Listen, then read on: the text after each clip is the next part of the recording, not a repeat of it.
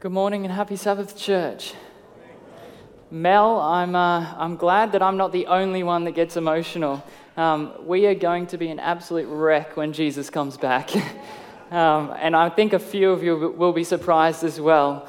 I just think of the song, I Can Only Imagine what it's going to be like to see Jesus for the first time. I just want to say how grateful I am to be here. It has been a long time coming.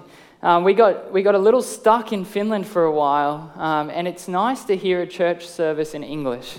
That is really, really nice to the ears, to actually be able to understand what I'm listening to without translation. And I think Vera's quite happy that it's in English too, because she isn't up here translating as well.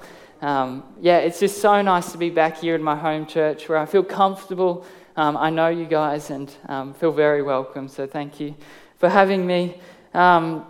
This morning we're going to be spending our time in a Bible character that to the average human being would probably know who this Bible character is. To a regular person on the street, they would know who Jonah is. Everyone's heard of the story of Jonah, but my prayer is that we will discover Jonah in a new light, in a new way that is fresh, and I hope that this morning that you fall deeper in love with the Word of God, because it's amazing, it's incredible. And so we're going to be exploring the story of Jonah. I've titled it The Jesus Jonah, and you'll find out why. Let's have a word of prayer before we begin. Father in heaven, you are so good to us. I thank you so much that you lead us and that you have the future in control. I thank you that we have your word and that your word can change lives. Just like your word in creation made things happen, your word in Scripture can make things happen too. I just pray that you speak to us this morning in a powerful way through the story of Jonah. I pray in Jesus' name. Amen. So like I said, we're going to be focusing on this super interesting character named Jonah. And I'm going to do something a little bit crazy. Okay, so strap yourselves in. We're going through the whole book of Jonah. Who's excited? Yeah, I am replacing Ty Gibson today, so I hope that you're expecting a long... No, I'm kidding. We're not going to be here till the late hours of the night, but we are going to skim over the whole book, or most of the book of Jonah, because the big picture that we get from the book of Jonah is incredible. I do have to say, though, as I was preparing this sermon and as I was preparing to speak, this book has quickly become one of my favorite books in all of Scripture, and especially in the Old Testament. You know, it's easy to understand, but the lessons are amazing of what God is trying to teach us within this book. And what made this book so interesting for me was the context surrounding the book of Jonah. And if you're like me, I was pretty unfamiliar with the context surrounding the book of Jonah. When did Jonah even... when was he even alive? And so we're going to explore two things first up this morning. The first thing we're going to explore is the historical context. Let's actually find out when this even happened. And then the second thing we're going to explore is what I'm going to call, or I'm going to label, the Jesus context. The Jesus context of the story of Jonah. What does Jesus say about the story of Jonah and how we're to understand this interesting, weird, quirky story that we find in the Old Testament. And so to begin with, we're going to run through a little bit of history. And so bear with me. It is interesting. Jonah is barely mentioned outside the book of Jonah except for once in the Old Testament, one other place in the Old Testament, and a few times in the New Testament by Jesus. The one other time in the Old Testament is super vital and important because it gives us the historical context of when this happened, when the story of Jonah happened. So in 2 Kings 14:25, and there's no need to turn there unless you want to see it. For the sake of time, we don't need to turn there. But it actually says that Jonah was alive during the reign of King Jeroboam. Now, King Jeroboam was the first king of the northern tribes of Israel. And King Amaziah was the first king of the southern tribe or tribes of Israel called Judah. So it's just after the nation of Israel has split. They've just broken up as a nation. So we have internal conflict within the Israelites. They're split into two. There's conflict, there's wars within them. They have two kings now. But that's not their only problem. That's not the only thing that they're facing. You see, at that time, a few years previous to that, the Israelites had actually regained some land from Assyria. Now, Assyria was the other world empire at that time fighting for supremacy. So they're not so stoked on this. We have Assyria and we have Israel. Israel's already dealing with internal conflicts within their own nation, and then they have to deal with this whole big empire that's trying to pretty much eliminate them. And so this is where we find the story of Jonah, situated right in a difficult time for the Israelites, for God's people. So these two nations are fighting for supremacy, and war was at hand for Israel, and Assyria was the enemy. And it's very interesting, the east and west and the north and south trade routes for Assyria cross at Nineveh. It's the most populous city of Assyria at that time, is Nineveh. So now we can start to see why this is so vital and important to understand when we come to the book of Jonah. It's immensely important. We know what God is asking Jonah to do now. To go to Nineveh, to the center, to the capital of Assyria. So I want you to tuck that bit of knowledge in the back of your head while we explore the Jesus context really quickly. And I was asking God when I was reading Jonah and preparing this sermon, I was like, how would you even want me to understand the book of Jonah? How does it and what does it reveal about you? Well, it's an interesting story. It's very interesting to read. It's great. But what purpose does it have? And I wanted an answer from Jesus. And he speaks about this in John 5:39. It says, Jesus is talking to the religious leaders of that time, and he says, "You search the scriptures because in them you think you have eternal life. But they are which that testify of me." Now, Jesus at that time was not talking about the New Testament. That's all about Jesus. You see, when Jesus said that, there was no such thing as the New Testament, the Gospels or anything. He's talking about the Old Testament. They testify of Jesus. So he is completely and radically changing the framework in which the religious leaders were thinking. You see, they had scripture memorized, they had schools where they would learn scripture. It was everything in their culture, but they didn't see Jesus. And he was trying to teach them that everything that I'm doing, it's already been said in the Old Testament. You want to know who I am? It's all been prophesied in the Old Testament. And here we find the Jesus Jonah. Jesus' story encapsulated in a type, in Jonah's story as well. And if you'd like to turn with me to Matthew chapter 12, verse 38 to 41. Matthew chapter 12. This is where Jesus actually talks specifically about the book of Jonah. Matthew chapter 12, 38 to 41.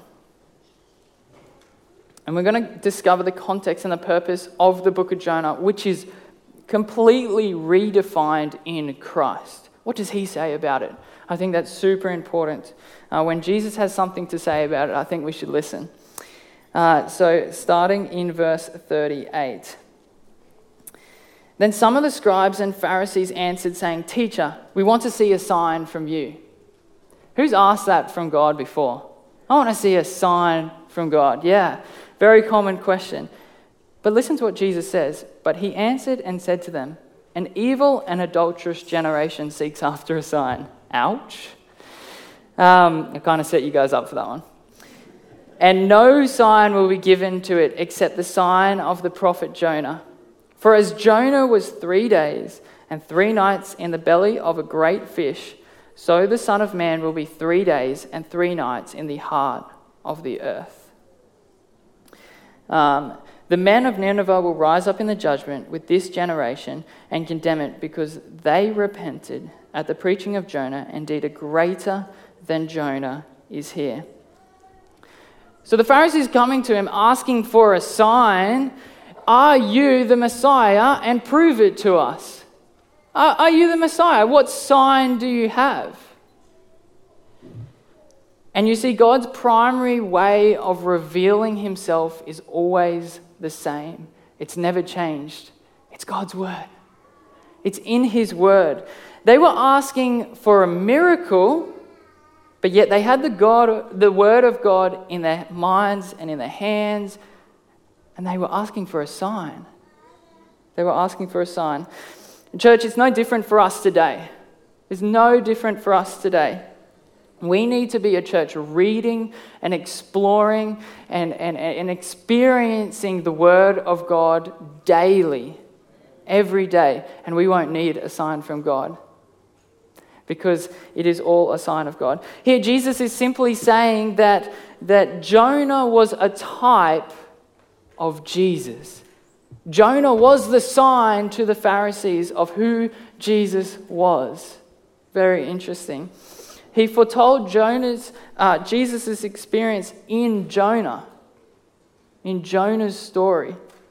And so just like the rest of the Old Testament, Jonah was testifying of Jesus himself. That's the main purpose of Jonah, is to know more and more about Jesus, the one that came to save us. So now you can see that these two pieces of information that we've got the historical context. We know what's happening in the world then.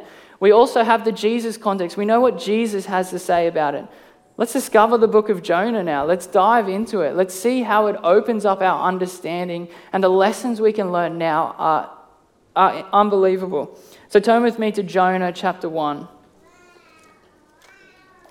Jonah chapter 1, it comes after the book of Amos and Obadiah and before the book of Micah. It's in between all those little minor prophets, kind of difficult to find. And there's so much here. We're going to start in verse 1 from the very beginning. Jonah chapter 1, verse 1. Now the word of the Lord came to Jonah the son of Amittai, saying, Arise, go to Nineveh, that great city, and cry out against it, for the wickedness has come up before me. But Jonah arose to flee to Tarshish from the presence of the Lord. He went down to Joppa and found a ship going to Tarshish. So he paid the fare and went down into it to go with them to Tarshish from the presence of the Lord. How important is our historical context here? We now know what God is asking Jonah to do. God is asking Jonah to go and be a prophet to a Gentile nation that is a threat to you right now.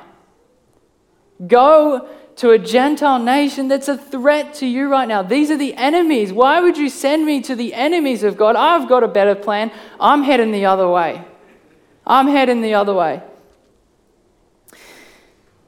And so, no wonder Jonah didn't want to go. If I was stuck in that situation as well, I don't think I would have gone. They are a threat. They are our enemies. The best thing we could do is wipe them out. Jonah, I think, if you understand the role of a prophet, and especially in the Old Testament, they weren't the most liked people. They said harsh things. They didn't say what people liked. They weren't appreciated. They weren't surrounded with love, and they weren't popular. They had a tough life, really tough life. But what about Jonah's calling? That's even tougher. Not only is it for your people, it's for a Gentile nation. Like, how much are your own people going to hate you after that? You're being called to go to a Gentile nation, to the heart of Assyria. So Jonah was told to go to a great city where the wickedness had gone up to heaven. gone up to God. Now, is there someone else who was sent to a world where the wickedness has gone up to heaven?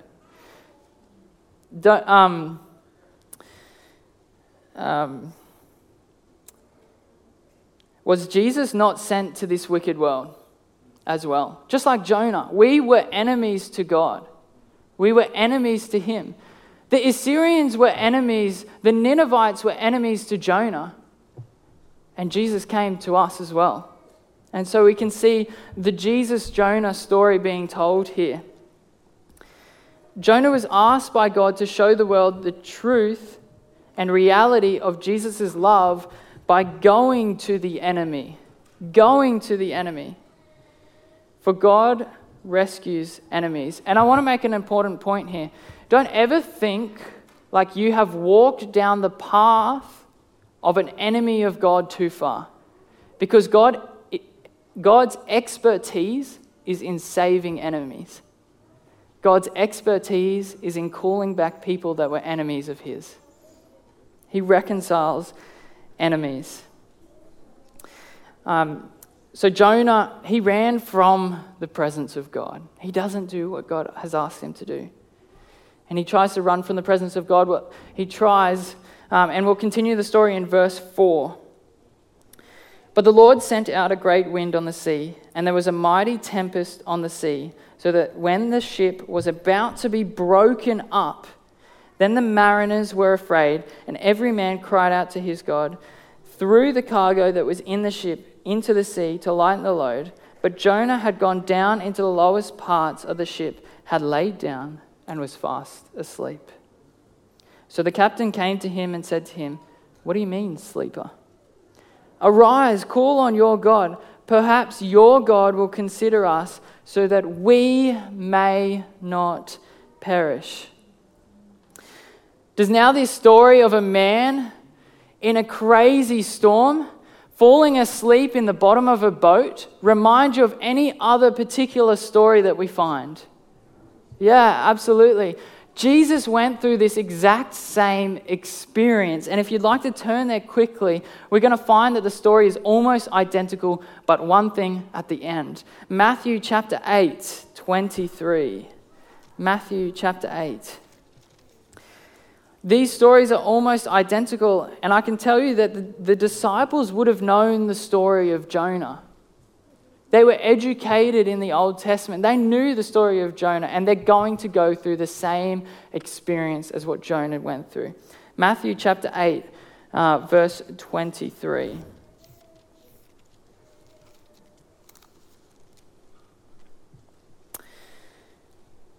And it says here, "Now when he got into a boat," this is Jesus here, "his disciples followed him. And suddenly a great tempest arose on the sea, so that the boat was covered with the waves. But he was asleep, just like Jonah. Then his disciples came to him and awoke him, saying, 'Lord, save us, we are perishing.' But he said to them, 'Why are you fearful, O you of little faith?' Then he arose and rebuked the winds and the sea, and there was great calm." And listen to their response. "So the men marveled, saying, 'Who can this be, that even the winds and the sea obey him?'" You see, the disciples knew the story of Jonah, and they've just experienced the same thing. But what they would have learned from the story of Jonah is a prophet can't stop the wind and the waves. There's nothing Jonah could have done to stop the wind and the waves, but Jesus could. Jesus could with his word. They say, "Who can this be? Who can this be? Even the winds and the sea obey him." Their response is the same response as anyone who's familiar with the story of Jonah. How can the wind and the waves obey Jesus? Jesus said that no other sign except for the prophet Jonah will I give. And this is the sign. He was the Messiah. He was greater than a prophet. Only God could do what Jesus did to stop the winds and the waves. You see, when Jonah couldn't stop the wind and the waves, it was God that stopped the wind and the waves in that situation. And the wind and the waves obeyed Jesus. He was showing himself to be the God of the heavens and the sea. And come back with me to Jonah as we pick up the story in chapter 1. And Jonah is woken up and he calls upon his God. He's asked to call upon his God. And the men of the boat start casting lots. Find out who's responsible for this problem that we find ourselves in. Our ship is about to be broken up if we don't sort this out quickly. And they ask Jonah a series of questions when the lot lands on him. And they become exceedingly afraid. And let's pick it up in verse 12. It says, "And he," this is Jonah speaking, "said to them, 'Pick me up and throw me into the sea. Then the sea will become calm for you. For I know that this great tempest is because of me.'" What an interesting way to solve the problem. He doesn't say, "Hey guys, I think we should turn the ship around. Let's go back. It's my fault." Or he doesn't try to find, get more cargo off board or point the fingers at someone else. He goes, "Pick me up." Like literally, pick me up and throw me off. And here I see Jonah offering up his life willingly. He understands that the problem is because of him. And he's going to willingly offer up his life so that the sea would become calm for the mariners. And this reminds me of our Saviour. He offered up his life willingly, freely. He didn't point the finger. He didn't point the finger at you and me. He could have. He could have maybe rowed the ship in a different direction. He doesn't. He put himself on a cross for you and me, for all of us. Jesus gave his life willingly. And it gets even more interesting. Verse 13, we're going to continue. "Nevertheless, the men rowed hard to return to land." They're not happy with Jonah's solution. They rowed hard to return to land, but they could not, for the sea continued to grow more tempestuous against them. Therefore they cried out to the Lord and said, "We pray, O Lord, please do not let us perish for this man's life, and do not charge us with innocent blood. For you, O Lord, have done as it pleased you." So they picked up Jonah and they threw him into the sea, and the sea ceased from its raging. And this is where it gets really, really cool, really interesting. Let's look at these few verses for just a moment and digest them in the Jesus context that we find them in. Jonah, who is a type of Jesus, offers up his life willingly. And then here in the story, we see that men try and row him back. They're not happy with that solution. They try and row him back to safety, to save Jonah's life. But the sea becomes more and more and more tempestuous against them. They can't fight the sea. They're trying. The mariners are rowing, but nothing is happening. And they decide to clear themselves of the guilt of this innocent man. And they throw him into the sea after washing their hands. And I so hope you're catching on to what is happening here. Weren't there men who Jesus offered up his life to? Were not Pilate and his officials these men? Did not Pilate try and row Jesus back to safety? He saw him as an innocent man. He tried to save Jesus' life right at the end. He's rowing against this sea that is becoming more and more tempestuous because the sea is crying, "Crucify him, crucify him." And eventually Pilate realizes he's up against something that he can't fix. And he washes his hands from the guilt of an innocent man and he throws Jesus into the sea. Isn't that amazing? The connection that we see in Scripture, the Jesus Jonah. Jonah is telling the story of Jesus. He's telling the experience of Jesus. Let's finish the chapter off, 16 and 17. "Then these men feared the Lord exceedingly and offered a sacrifice to the Lord and took vows, Gentiles being converted after the sacrifice of Jonah." What do we see in the New Testament? The gospel goes to the Gentiles as well. Now the Lord had prepared a great fish to swallow Jonah, and Jonah was in the belly of the fish 3 days and 3 nights. And I want to stop here and just focus on this verse for a moment and just look at the tense that we find this verse in. It says that God had prepared a great fish. God had prepared the fish. That's past tense. He already had it sorted out. And I want to tell you today that if you have walked away from God, He has already prepared and ironed out the creases for your return. It's already there. The fish was already there for Jonah to come back to Jesus. Your pathway back to God, God's already figured it out. Past tense, solved, done, dealt with. Just turn and come back. Before Adam and Eve sinned in the Garden of Eden, God had a plan of redemption. Had a plan of redemption. Before the flood, God had a way out. God had a solution. Before Jonah turned to come back to the Lord, he had prepared a fish. It happens over and over and over again. God wants you to be with Him, and He's going to figure out how it's going to happen. Amazing. So we're going to skip over chapter 2 quickly for the sake of time, and we're going to go into chapter 3 and read the first few verses in chapter 3.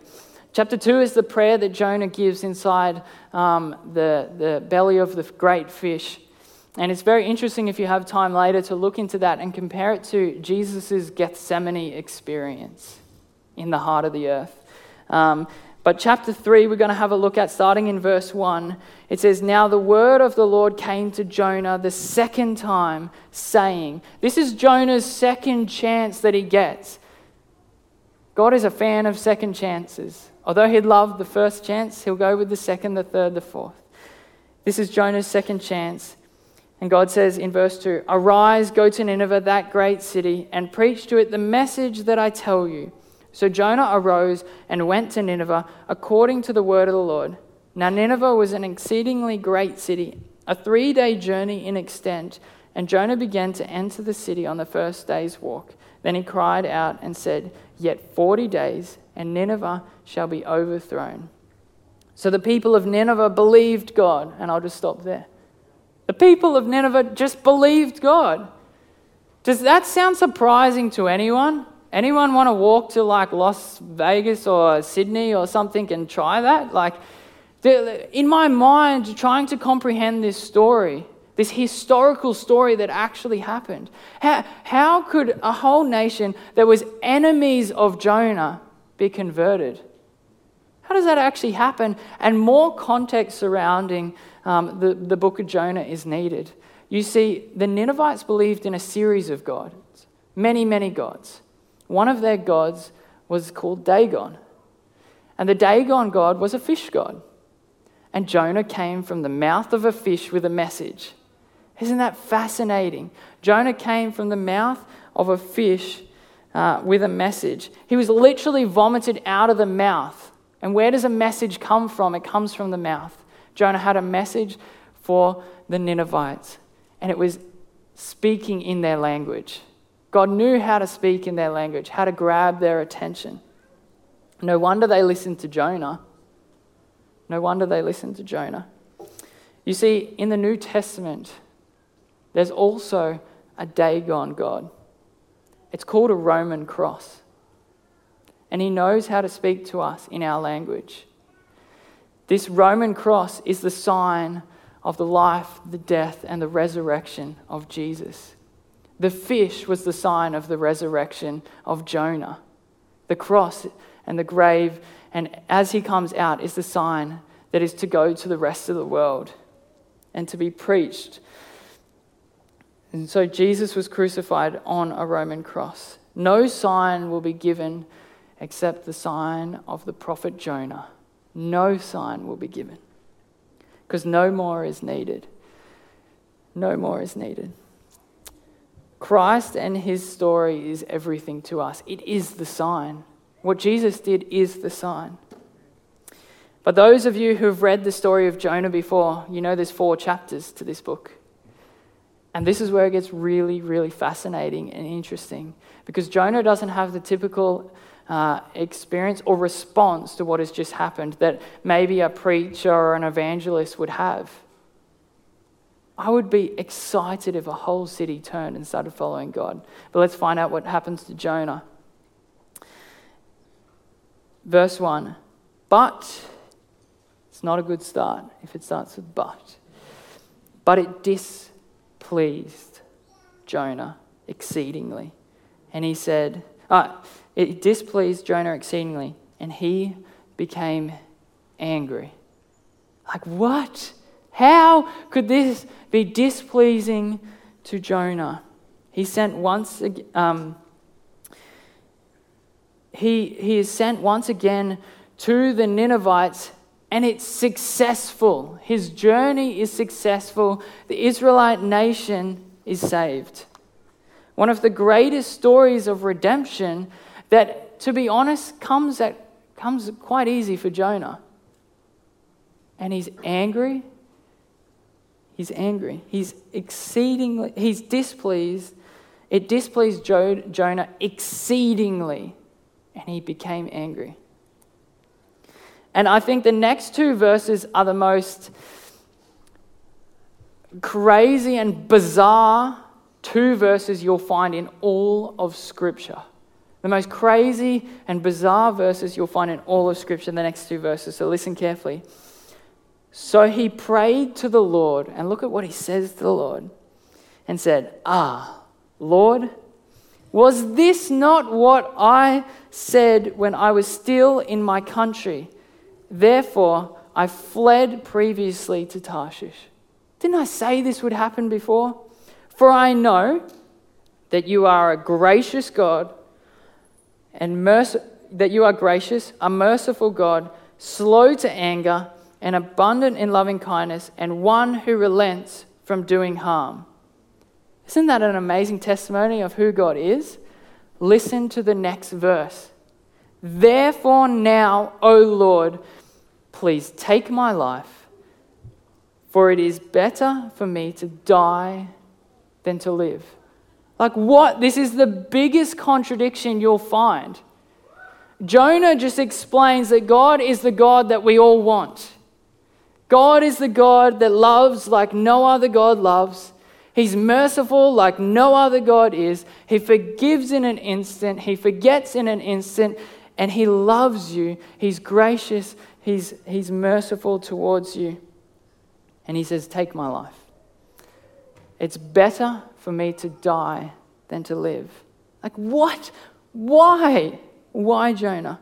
This is the best news that you can have, period, ever, that God is like that. Because we all have a chance then, if God is like that. Jonah's anger towards his enemy ruined it all. It ruined it all. It ruined God's character for him. God wasn't a God he wanted to follow anymore. His hate for his enemy destroys the best conceivable news ever.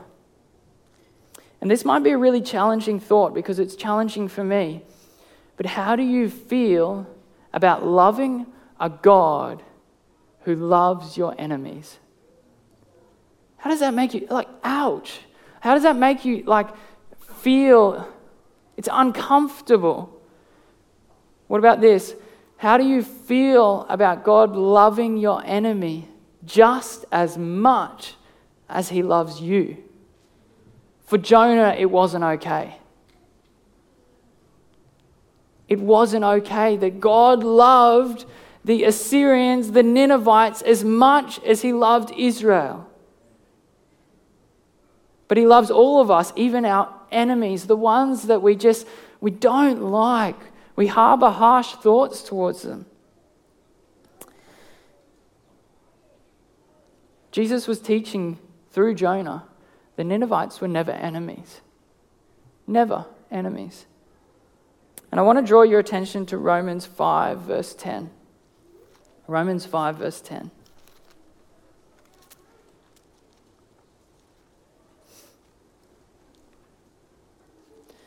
Romans 5, verse 10, and it says,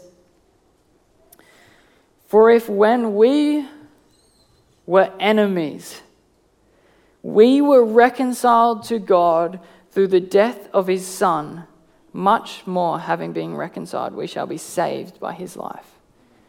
You and I were enemies to God, and he came to save us. He came to love us. He came to forgive us.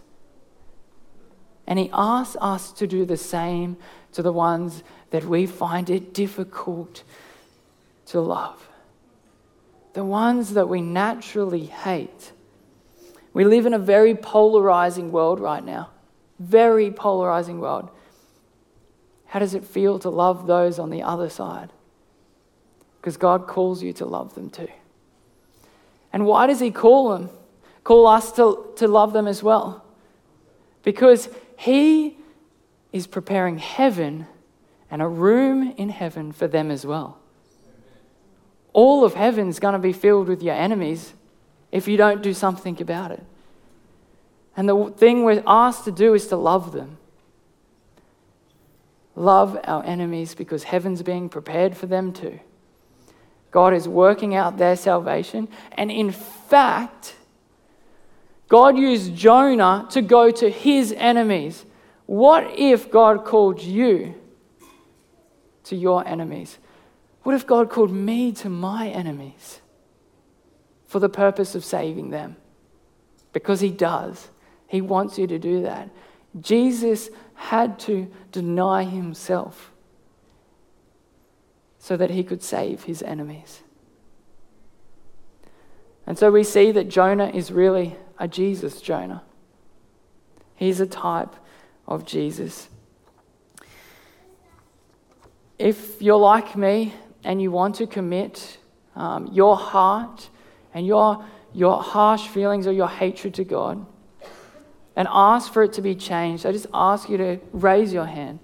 Is there anything in your heart that you would like God to change so that you can enjoy God's love for everyone? Because for Jonah, it even ruined his love for his own God by the end. Hatred seeps into everything that we do, whether we like it or not.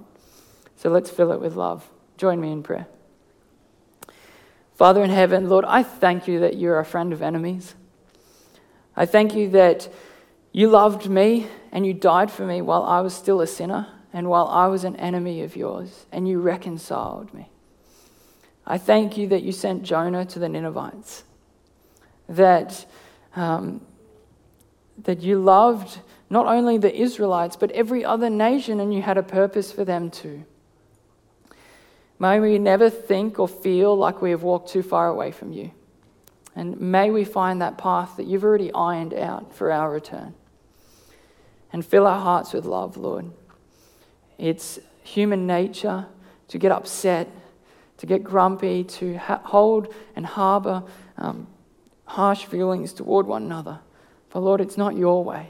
And I ask in this polarizing world that you can teach us how to love those on the other side.